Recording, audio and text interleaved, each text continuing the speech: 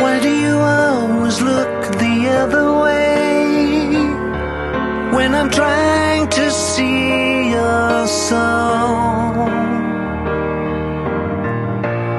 I want a love that grows in every way, but my heart can't find resolve.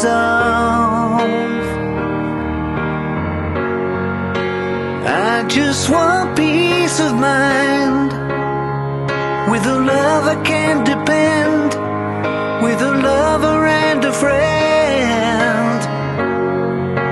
I need to find... Well, that's the latest release from Julian Lennon, which is what our show's going to be about today. Dave and I are going to talk about the Beatles' offspring, Julian, Sean, Dhani Harrison, and a few others, and talk about their music and compare their music to each other and their careers to each other. Yeah, it should be an interesting topic here. You may have heard some of these songs before. You probably haven't heard most of them before. And I think we want to start today, before we get into all these songs by the Beatle kids, the Beatle offspring.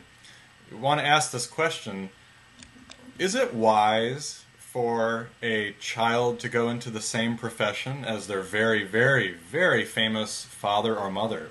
You can think about it through history in all sorts of different professions, and it works, and sometimes it hasn't worked. But in music particularly, it's a big question you come up with, and we can go all the way back to classical music, and Johann Sebastian Bach had several sons who were very successful musicians.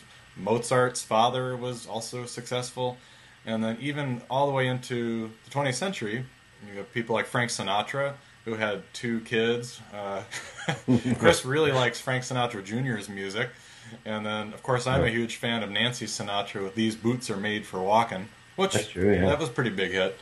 And other people like Frank Zappa had Dweezil Zappa, Bob Marley with Ziggy Marley. And I'm sure you have a few others, too. Yeah, the artist Tim Buckley. Oh, yeah. And his son Jeff Buckley, who was tremendous. And unfortunately, both of them, in that case, young, really right? should have followed in his father's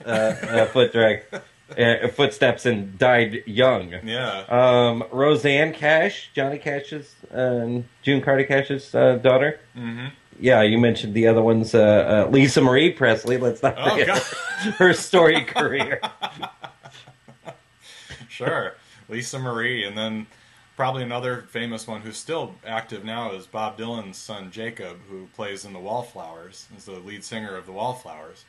But that kind of raises the question. That's a really good example, isn't it? If you're thinking, like, all the people we've mentioned have really famous last names, but, like, for example, Jacob Dylan plays in a band called the Wallflowers. You wouldn't know it's him unless you knew anything about the band. So do you think that's a better way to go about it? Or, I mean, are you cursed? Let me put it this way. Are you cursed by having the last name Lennon or Dylan or Zappa or Sinatra? I don't think so. I think it's what you do with it. I think we'll have a couple examples today of people who are kind of doing their own thing and just having their own career and really deserve their own career and have actually built something.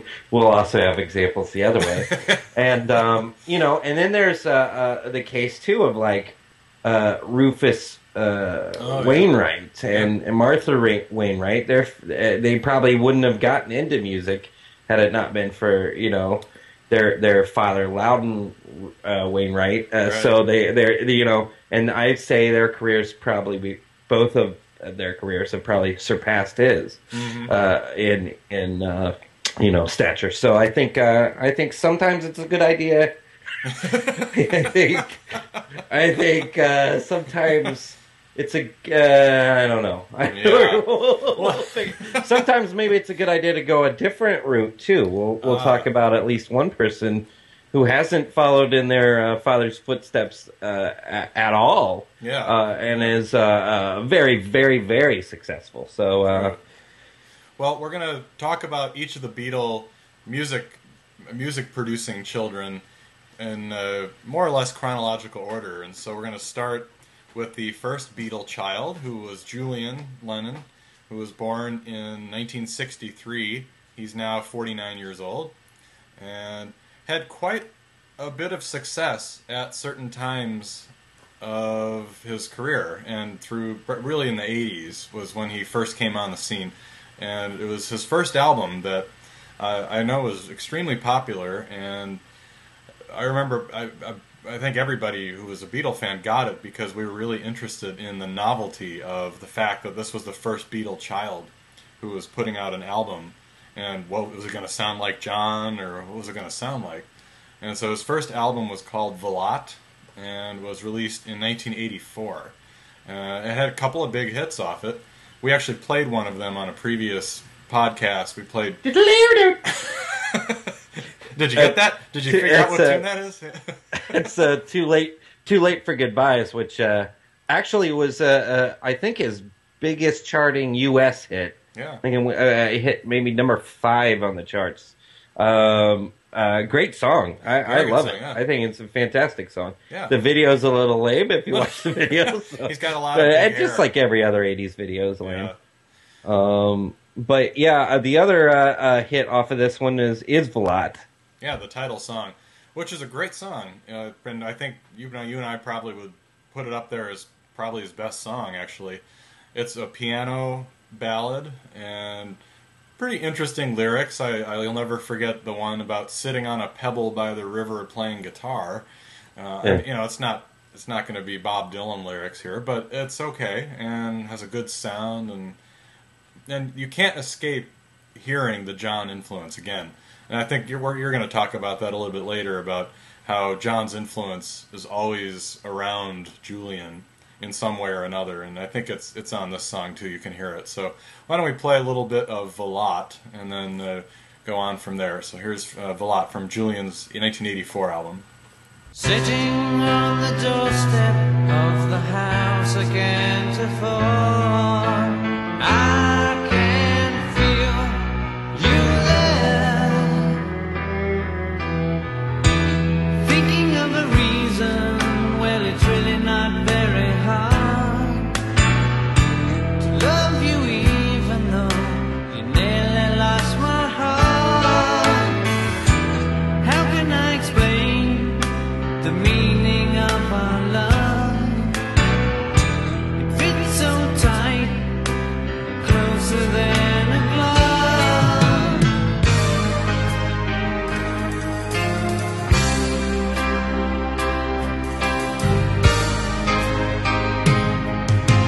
Sitting on a pebble by the river, playing guitar. I think when we all heard that the first time, even though we were young or whatever, it kind of felt like we'd had these hits from John just after he died, and then we had like one more little release from him a couple years later. And then when this came on, it was like, oh, we might get a great career from his son, because it sounded Yeah, really. just like if John was making a next album. And Right. I mean, Velat and Too Late for Goodbyes, they were unique. They sounded interested. I made fun of it. I was like, but a lot of unique sounds in it. But it also sounded kind of like 80s music. It was mixing that one. We heard a little, instrumentation that was interesting, and so it just felt like this is a blossoming of a potentially great career, and I think we all got really excited about it. Yeah, it was exciting too, because when you look at Beatle history, Julian was sort of the forgotten child, because he was born when John was on tour with the Beatles. Just the Beatles were hitting their big stride here, and he was married to Cynthia Lennon, and he was sort of, wasn't really much of a father.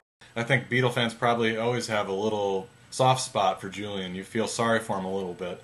That's not to say anything about his music, but I thought this was a very strong couple of songs for debut here.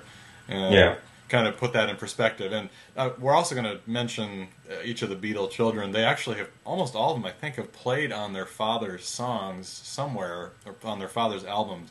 And Julian made his musical debut on John's album Walls and Bridges playing drums on an old 50s song called Ya Ya. Not a very sterling performance, but anyway, so that was there. Anyway, so that was a big hit, and yeah, like you said, very promising. So then after that... After After that, I think what happened was that was Velat was a hit in late '84, and Too Late for Goodbyes was a hit in '85, and then there were a couple other releases from Velat that charted. So he was doing real well, and then he's like, "Oh, I got to get another album out there." So I feel like '86 came out this album, and it just by all standards of anything that you could look at was not very good, and was classic 80s overproduction, keyboard sounds and tricks. There's a lousy bass there, which I was making fun of, like, whoa, whoa, whoa, whoa, sounded bass.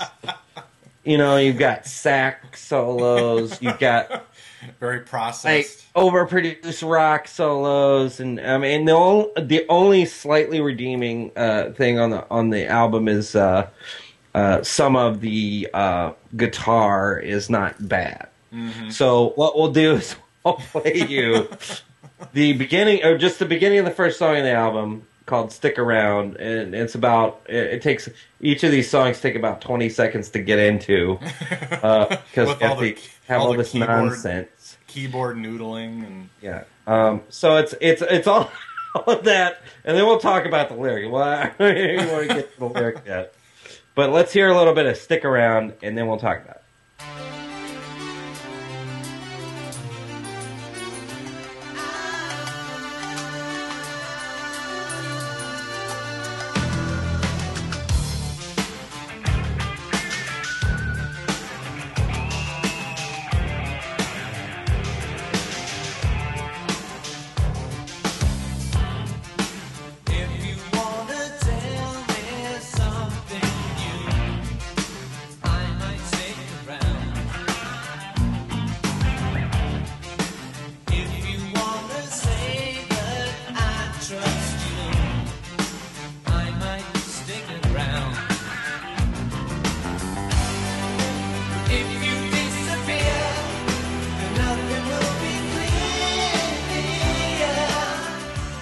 So, it's just a very dated sounding production right now with the really amped up snare drum and the bass and the keyboard synths and everything like that. Just, I don't know, weak. And the lyrics too, not too not too powerful there.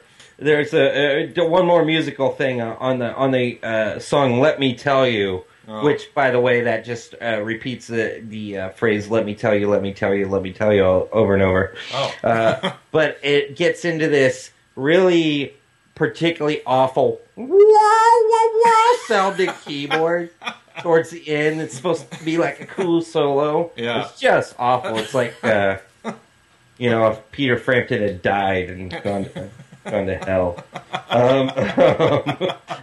The other thing, there's two other songs on this. This will become a theme of Julian Lennon writing. Either there's something, it's like a love thing, or it's like some sort of like grand idea about the meaning of life, society, or the meaning of life. There's a song on here called "Coward Till the End?" ? Oh. And you said earlier that it just sounds awful. It does sound awful. And then there's another song. I guess there's "Always Think Twice," "Want Your Body." There's a song called "Want Your Body." Ooh, that also sounds really bad too. So this is. I listened to all of them. Yeah, I have to give you credit. Chris deserves all kinds of credit for making it through the entire Julian Lennon catalog here, even the most recent album too. But I think was this probably the worst of the ones. This one, The Secret Value of Daydreaming.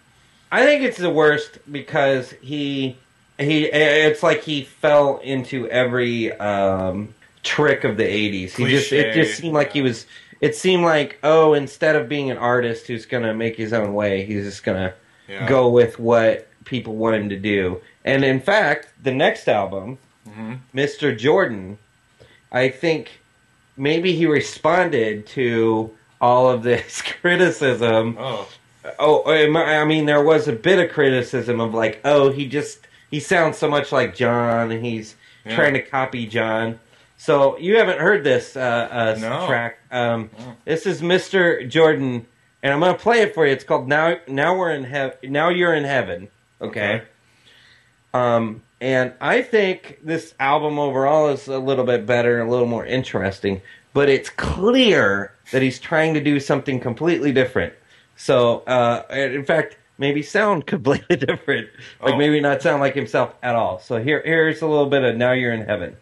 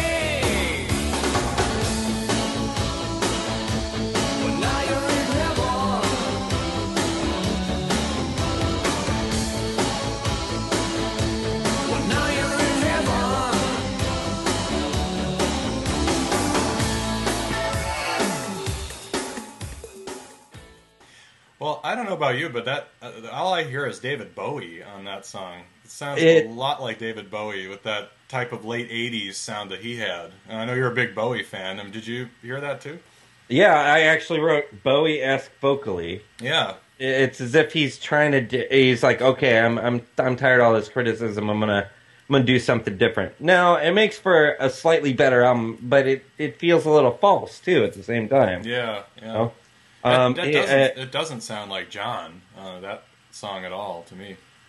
Yeah, if you listen to that song is actually not bad. Mm-hmm. If it just came up in a rotation, you'd be like, oh, that's not a bad song. The rest of the album's not great, but at least it's a little more lively, a little more interesting. Peter Frampton plays on it. Aha! Our old pal, Peter Frampton. Yeah, the aforementioned Peter Frampton. And one other note is, this is kind of silly, but he started sort of a songwriting partnership with a guy, John McCurry. So a lot of these are credited to Lennon McCurry. Oh, no.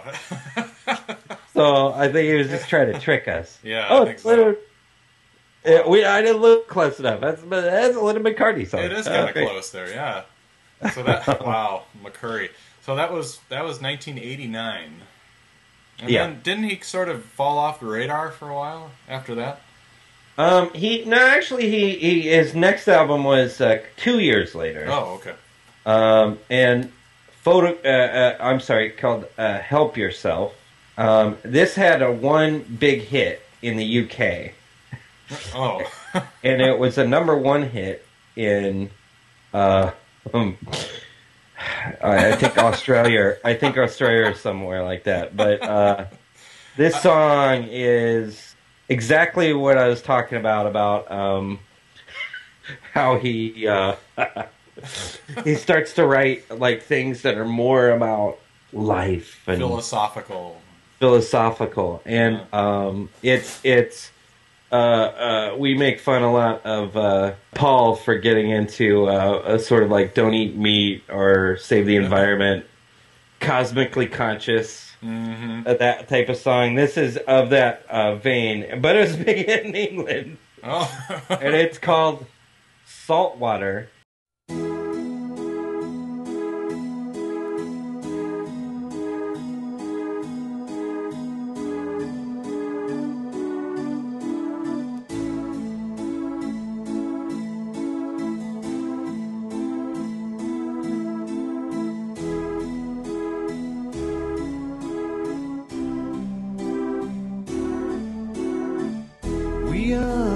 rock revolving around a golden sun. We are a billion children rolled into one. So when I hear about the hole in the sky, salt water wells in my eyes.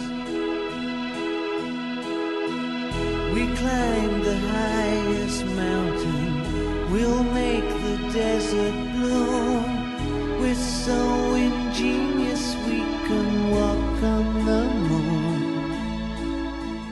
But when I hear... Well, I thought you were fooling me at first with "Let me take you down, 'cause I'm going to," with the mellotron at the beginning on that one. But then he gets into something about forests dying and salt water and and we're all a billion people rolling into one or something. I don't know what's that all about. I can only say this. I really... It's a dud. Yeah. You've got to give Chris so much credit for getting through all of these Julian albums. I just have to keep saying that, because I didn't, so Yeah, this album, I mean, it was more successful of an album. Oh. Rolling Stone actually gave it 4 stars of 5 and thought it was great, and it did really well in the UK, and I was kind of surprised because I quite honestly never heard of it before I started doing the research. Wow. Released in 1991. I mean, if you think about when it was released, though, it was the same time as we're getting into grunge music. Yeah, Pearl Jam and stuff like that coming. Yeah, so it's really not... Nirvana, yeah. No, not I think in the U.S. it was completely not fashionable. Yeah. But the production on it's a little bit better than the previous albums. Bob Ezrin was involved in it. He'd been involved with a lot of different groups over the years. And supposedly, if you believe Wikipedia, it says the album features uncredited guitar contributions from George Harrison. Yeah, I'm like, where? Yeah, I didn't hear it on that track. I don't know. Interesting. Yeah. Then he disappeared for a while. Okay. And he came back in 1998 with an album called Photograph Smile. And you actually listened to this one, right? I did listen to this one. I think someone gave it to me free again. One of those things. The cover of the album was kind of striking because it has a picture of little Julian on it. And I think there were a couple of singles off of it. The only tune that I remember is a song called I Don't Wanna Know, which we'll play, and then I'll say a few things and we can talk about it here. I don't wanna know what's going on. I don't wanna know what's right or wrong. I don't wanna know whose bed you're in. I don't wanna know just where you've been. Oh baby, you were never really good for me. Just maybe you're a stranger to reality. And baby, don't you know you haven't got a clue? 'Cause lately I don't know what to do. I don't wanna know what's going on. So that was I Don't Wanna Know from Julian Lennon's Photograph Smile, and I see what you think about it, but that, to me, I think he just decided after taking some time off, you know what, I'm Julian Lennon, I'm John Lennon's son, I'm going to sound like him, and I don't care anymore. And my songwriting sounds like a Beatles song in some ways. I'm going to sing like my father, and you can listen to it or you don't listen to it. Yeah, and I give him credit for, he just keeps, he did disappear again after that for a long time, but he when he's in the mood to do it, he writes all of his songs. I mean, sometimes he co-writes them with people, but, and that sounded, like, oh, here's a lively guy who's trying to play some music, and Have a good time with it. Yeah. Have a good time with it. I don't know that any of these are like albums other than maybe Vlad, which are albums that I'm like, oh, I'm gonna spin this again. No. I was saying, I think I sent a text to you being like, listening to Julian Lennon on the bus doesn't make you feel very cool or anything like that. So after Photograph Smile, there's one more. Yeah, he disappeared again. Yeah.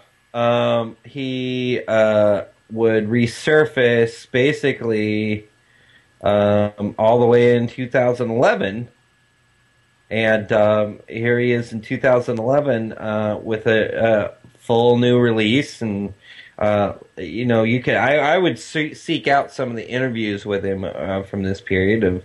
He's just like, I feel like he's really come to terms with his life and with his place in the whole Beatles thing and with his relationship with his father. This album is lyrically a little bit trite. It has a lot of the things that we were talking about before about like we played the song we played at the beginning of the thing was "Looking for Love." But it's not spelled. It's not "looking for love" like the way it sounds. It's apostrophe number 4. That's love, right. LUV. You must be a big fan of Prince. And then so it's alternately stuff like that, and then songs like "Touch the Sky" or "Invisible," just stuff that's just generally a lyrically vague statement about life. And so we'll play one more real quick one here called "Disconnected," and we'll jump to the chorus of this one so you can hear the chorus of it. 'Cause I believe that everyone's the same. 'Cause we're all so disconnected, but I have realized every moment there's a sign hidden in the rhythm of the mind that guides us all to where we ought to be. Well, that song is. Well, I saw it says it's 6 minutes and 55 seconds. So, and you made it through the whole thing? Oh yeah. Oh yeah. Well, I don't know. I might have skipped after. Might have skipped. Yeah. But there's you could hear a little bit of that. It is this whole album's pretty musically interesting. Yeah. But all of the musically interesting stuff is like throwback Beatle kind of referencey type stuff. Yeah, that cello, or you heard those strings right at the end of the chorus. That sounded like something out of "I Am the Walrus" or yeah, like exactly. That. It sounded like the strings on "Within You, Without You." Oh yeah, something psychedelic period like that. Yeah. So it's like he's not shying away from some of that stuff, but I think overall I'm glad he is making music.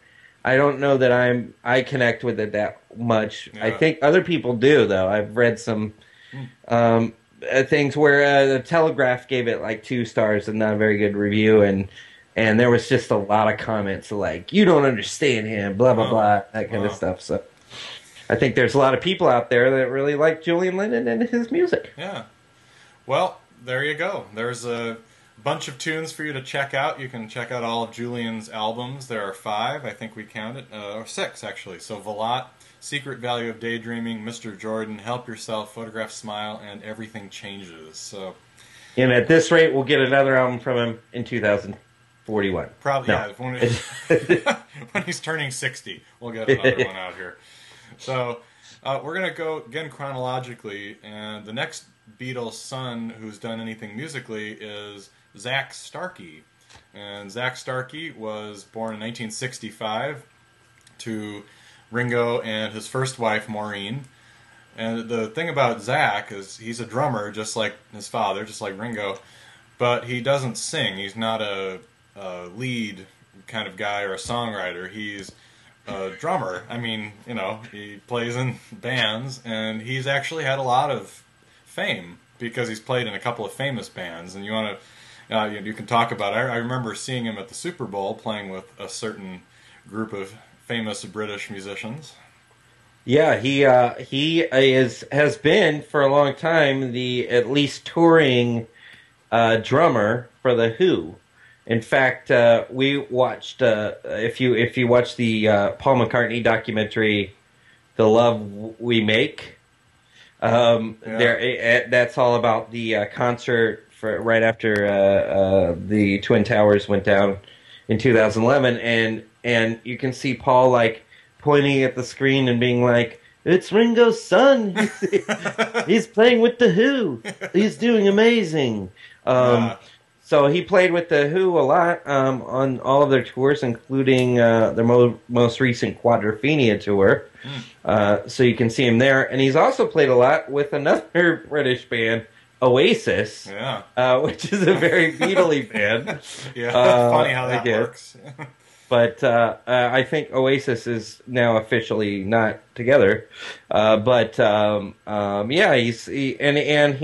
has done a lot of studio sessions now. Apparently, he played a couple tracks with the Who, but he did not play on their album Endless Wire, which was their last full studio release, which is pretty good. He's a pretty good session drummer. Yeah. So you can look on clips on YouTube, and you'll see plenty of Zak Starkey playing with the Who and playing with Oasis and groups like that. So so he's had a pretty successful career without being in the spotlight. So the next person up is another Lennon here, and that would be Sean Lennon, who was born in 1975 on John's birthday, actually, October 9th. And he was born to John and Yoko. And he's had a couple of albums on his own, and he's also been a sideman and played with Yoko quite a bit as well. He plays with Yoko keeps doing albums that's Yoko and the Plastic Ono Band. Mm-hmm. And Sean is basically in charge of the Plastic Ono Band part of it. So they play some stuff there. He also played with the band called Sibio Mato. He played on a couple of albums of theirs. He played on a couple of Albert Hammond Jr. albums. Played with a group called The Ghost of a Saber-Toothed Tiger, which is more of a weird experimental type group. And has done a lot of film scores and also produced a whole lot of things. And contributed to other people like Marianne Faithfull's album. I would say he's been doing a little too much because I absolutely love his two studio albums, Into the Sun and from 1998 and Friendly Fire from 2006. I think they're fantastic albums. Let's play a little track from Into the Sun. We'll play the first song off the first album called Mystery Juice, and it's a really interesting song. She won't speak to me, won't speak, and it's all my own fault. Baby, I'm afraid to let you go. Stole the show and told the rowboat. Those slow, we're on the go like rabbits in the snow.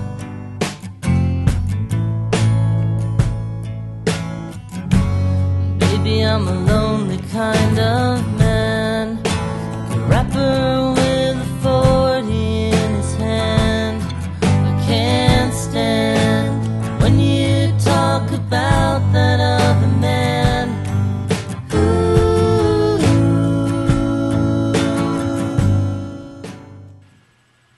That is a good song, and that's a good album. I remember also hearing that album and thinking, I was expecting the same kind of thing like I heard from Julian, but very different. I think Julian got more of the John influence, and Sean got more of the Yoko influence. Especially as his career went on, he became more and more experimental. But that song is pretty straight ahead, but some nice quirky things in it. Do you think? I don't think Sean sounds quite like John. His voice is more airy and reedy, kind of higher pitched. Yeah, he's sort of the more nasally John. Yeah. You know, he's a real nasally, and he is. I mean, you know, he has a lot of Yoko in him too. There's towards the end of Mystery Juice here. There's some bells and whistles and some not exactly screaming or yelping, but there's some of that. But I found the thing that struck me about this album was the musical. Like it was like. He does a lot of different musical styles. There's a couple. Into the Sun, the title track, is a real sort of like bossa nova kind of thing. Very eclectic album. Yeah. There's a song called Part 1 of the Cowboy Trilogy, which is a really cool sounding kind of western, real short kind of westerny song. Yeah. And then there's a really, really great, very short song called Wasted. He has a lot of emotional depth to his music and a lot of pain and a lot of, you know, but it's not just that. There's another song called Spaceship, which is more ethereal, you know. So yeah. I think I really enjoyed that album, and I was eager to hear his follow-up, which is called Friendly Fire. Now, Friendly Fire came out in 2004. Oh, I'm sorry, 2006, and accompanying it was a full film, which you can find online. You can probably just go to YouTube and find it. And all of these, and they're in segments of. I mean, it follows the song, but the actress Bijou Phillips is in it, and all of the films are really weird and interesting. There's one where he's on in a canoe. And he has to, I think he sees a mermaid or something, and he has to dive in after her, and all this stuff. It's crazy. And there's, most of it set in, like, some sort of old-timey age or something. Like he's wearing these ruffly kind of shirts. It's really weird, interesting, and fun. But on its own, the music is great. And I'm going to play the first song off this one, too, which is Dead Meat, which is really a good song and has a great little intro part here.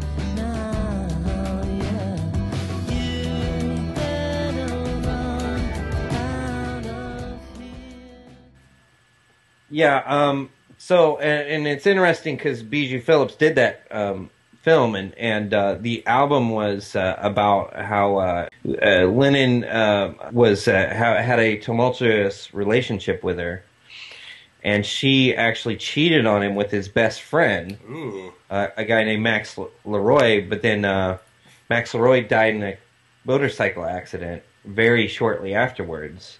Wow. Before that, he and Lennon were able to, you know, mend the relationship. So a lot of this, you know, there's a song called "Wait for Me." There's a song called "Friendly Fire." There's another one called "On Again, Off Again," and it's all about. The whole album's kind of about the whole, you know, relationship between the three of them, I guess. Yeah, interesting. Wow. Well, I like that song. It was pretty catchy, and I'd like to hear more of it. I don't know that album. I only have the first one, but Sean's my favorite Beatle child because I met Sean. I had the good fortune to actually meet him when I was in New York City attending a New York Philharmonic concert. And I was watching Igor Stravinsky's Rite of Spring.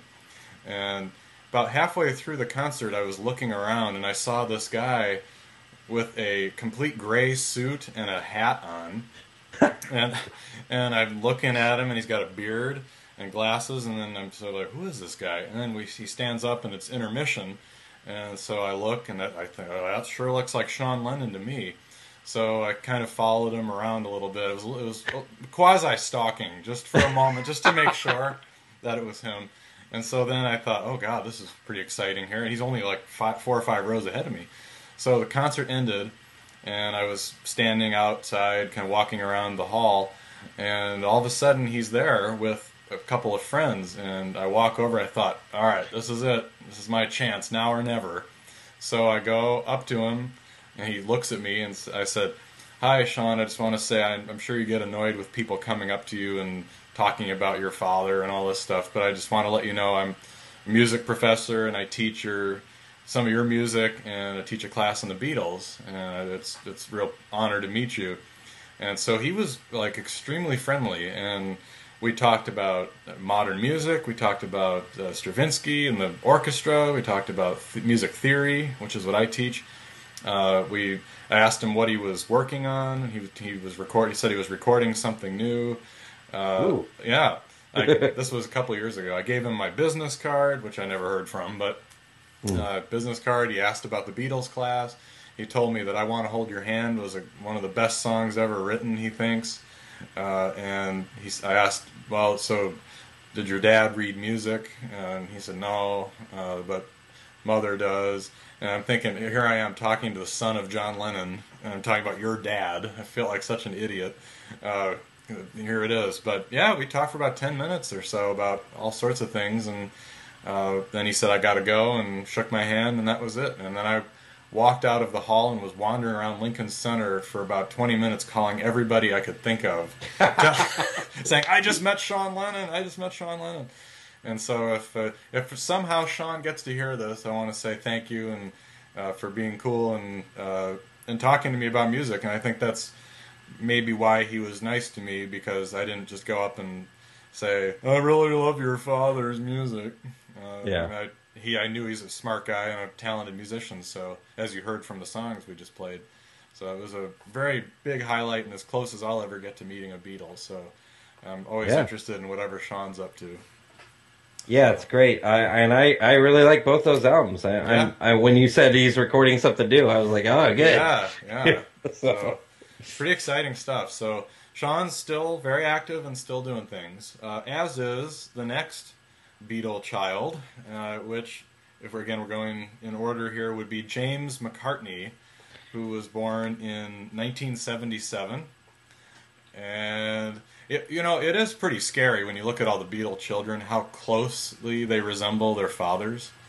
I mean, Sean, Julian, Zak Starkey, and especially James McCartney looks very much like Paul, which we'll talk about in a little bit. But James has recorded 2 EPs, which I thought we got rid of those in the 60s, but I guess they're still out. And so he has recorded a couple of EPs with 4 songs, 5 songs apiece. We wanted to play a clip from a song called Glisten that's on the first one. He has another more famous one called Angel that he performed with David Letterman and Conan O'Brien and people like that. But what do you think of what you've heard of James McCartney? It's sort of a grab bag. There's some stuff that I'm like, Glisten I particularly thought was good. Angel's kind of like, really? And then there's some other ones like very strange. There's one called Fallen Angel off his second one that starts so great, and I'm like, wow, his piano's great, and he's playing piano, and I'm like, oh, he's multi-talented like his father, and then it goes into this bizarro chord change. I'm like, what are you doing? What is this? Well, you don't understand music, do you? No. So, but Glisten's pretty good. Mm-hmm. Maybe we'll give it a listen. Yeah, let's listen to it.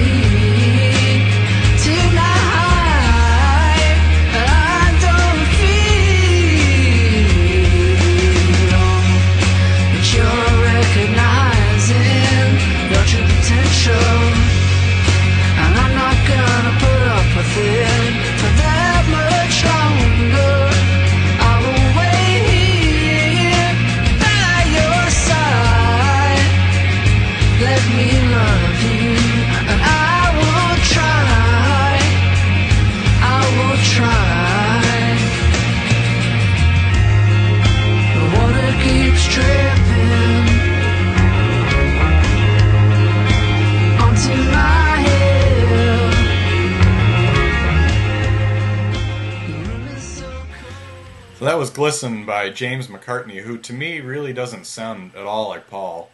Even though Paul's influence, he actually does work with Paul, his father, quite a bit. Paul produced one of the EPs and was played on some of the songs. So, but it doesn't sound like Paul to me. Yeah, he looks insanely like Paul. He kind of looks like a puffed up sort of. I mean, he is a little heavier than Paul.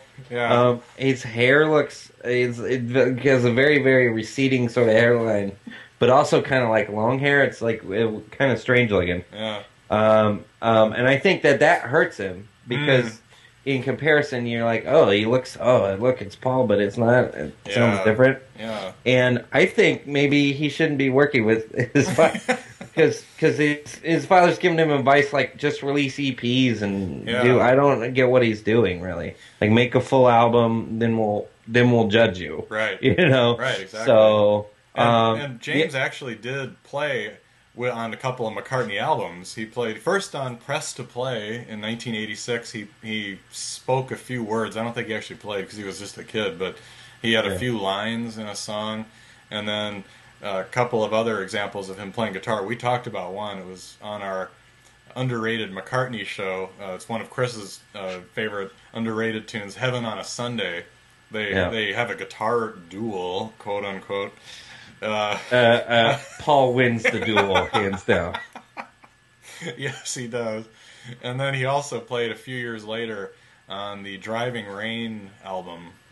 Yes, which we'll talk about on our Agree to Disagree. Yes, yes, exactly. And he also played on Wide Prairie by Linda.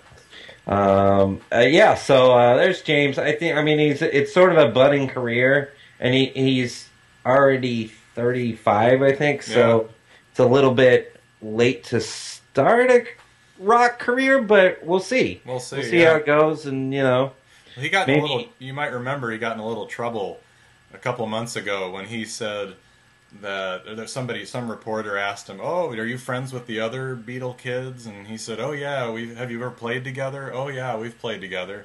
"Would you like to form a band or something?" "Oh, I'd think about it. Yeah, we've talked about it." And then he had to backtrack that one and say, "Oh, I was just saying we've played together before. That's it."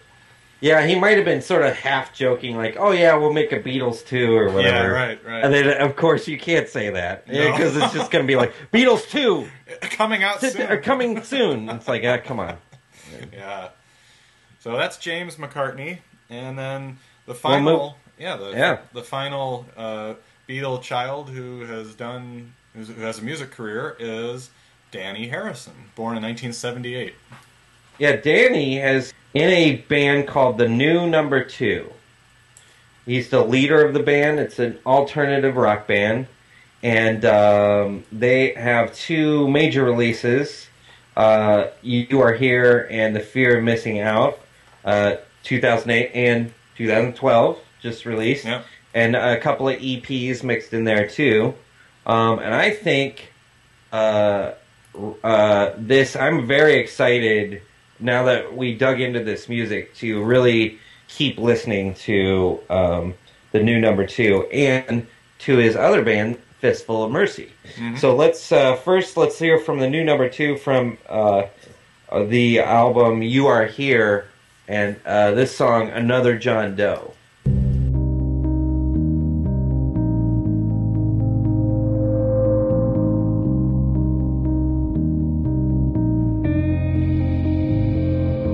I'm rolling your way, road trip travelator.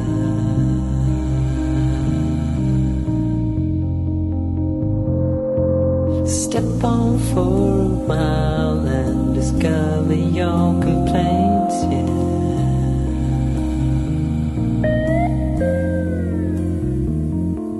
You're pushing me, I push a printer laser.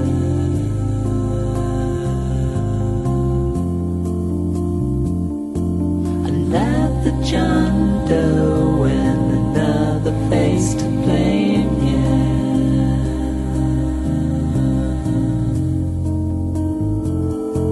How many falling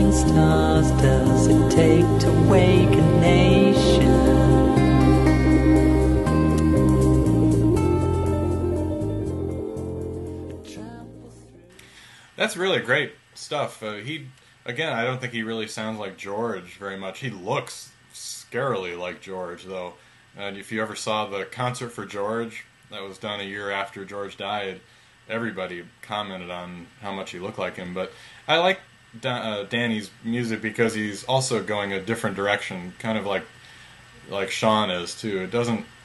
You can tell maybe some influences from Beatles or George, but it's much more contemporary sounding and experimental, and takes in influences from more contemporary groups and things. So I like it. It's got a different sound.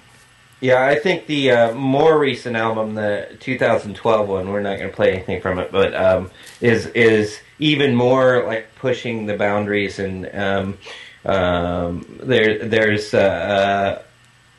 they sort of are mixing up their sound a little bit, but it still sounds like they're the same band, and so pretty experimental. I think that's one to definitely give a listen to if you. I don't have it, or I would give it a listen, but I'm planning on getting it. Second studio album from the new number 2, The Fear of Missing Out, and they do a thing where they spell all the letters like it's all one sentence. Right. So, but he also did a second project, a side project, and recently this was called like one of the better side projects, one of the best side projects of 2010. I didn't know they ranked that kind of stuff. Who ranks that sort of stuff? It says by NPR. Oh, okay. And it's a band called Fistful of Mercy. We'll go out with this one. We'll play a track at the end of the episode, and it's a band featuring the singer Ben Harper and another guy, Joseph Arthur, who's another solo artist, and they came together and played an album, and a lot of these tracks are used. If you watch the show Parenthood, they were sort of featured in one of the episodes of Parenthood, and I really like it. I think it's fantastic. Yeah, I think also kind of like Jacob Dylan, I think Dhani Harrison may have a better chance at more success because he's not. I mean, people know who he is, and you know that he's Dhani Harrison, but he kind of goes undercover in the group a little bit and can still be the driving force and the person behind it, but he's not a front person like Julian or James McCartney or people like that. So. He's not putting himself out there as a solo artist. No. In a band that's a legitimate band, and his side project there, it's like 3 people, not one. Yeah, he even compared it a little bit to it's like traveling my traveling Wilburys. Nice. But so I think he's got a very promising career ahead of him. Yeah. Definitely. And he's the youngest of the people, so he's got the most music ahead of him. So let's hope to hear more from him, and we'll hear a track here at the end of the episode. But we wanted to mention someone we haven't mentioned, who's probably the most successful Beatle child. That's the good question here. I mean, we've talked about all these guys, all the Beatle boys who have musical careers and have had varying degrees of success. But as you say, probably the most successful Beatle child was a girl, and you can go buy her stuff in Beverly Hills and London and all around the world, and that would be Stella McCartney. Yeah, she is a fashion designer, and she too is a just like her parents, sort of environmentalist. Yeah.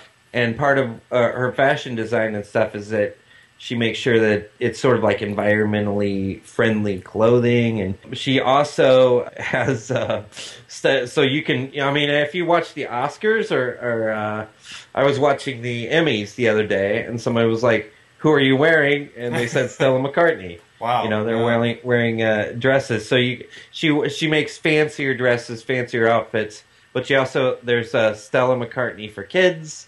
There's Adidas by Stella McCartney, and I bought a Stella McCartney perfume for my girlfriend a couple years ago. So that was that set you back. Yeah, and they say she has a skincare. Well, it wasn't too bad. There's a skincare line launched in 2007. There's a new lingerie line. Wow, pretty busy. So there's lots of Stella McCartney stuff, and she's and she's somewhat of a celebrity. I mean, she's out there a lot and mingling. She's friends with a lot of people like Annie Lennox and Gwyneth Paltrow and people like that. So.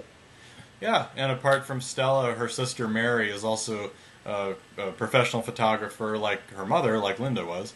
And has taken pictures of people like Tony Blair and Jude Law and, of course, Paul. And she's now the head of photographs of McCartney Productions Limited. So she does things like that with her father. So it's pretty amazing, actually. You look, a lot of celebrity kids really have awful lives or just can't get out of their father or their mother's shadows. But I think you look at the Beatles children overall.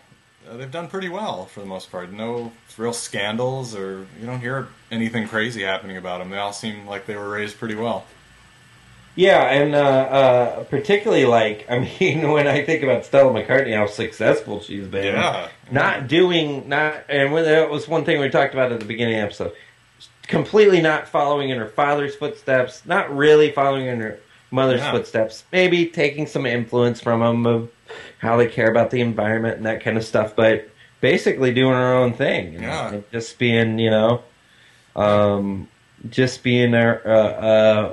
self-made woman, kind of, Right. A lot of people would be like, she, if her last name helps. Yeah, if her father wasn't so rich, she, it's like, come on. Yeah. So, you gotta have some talent, even if you have a famous last name. You still have to do something with your life and have an idea. So, we hope you've enjoyed this little tour of the Beatle sibling or Beatle offspring, and it'll prepare you for Beatles 2 tour coming 2013. You heard it here first.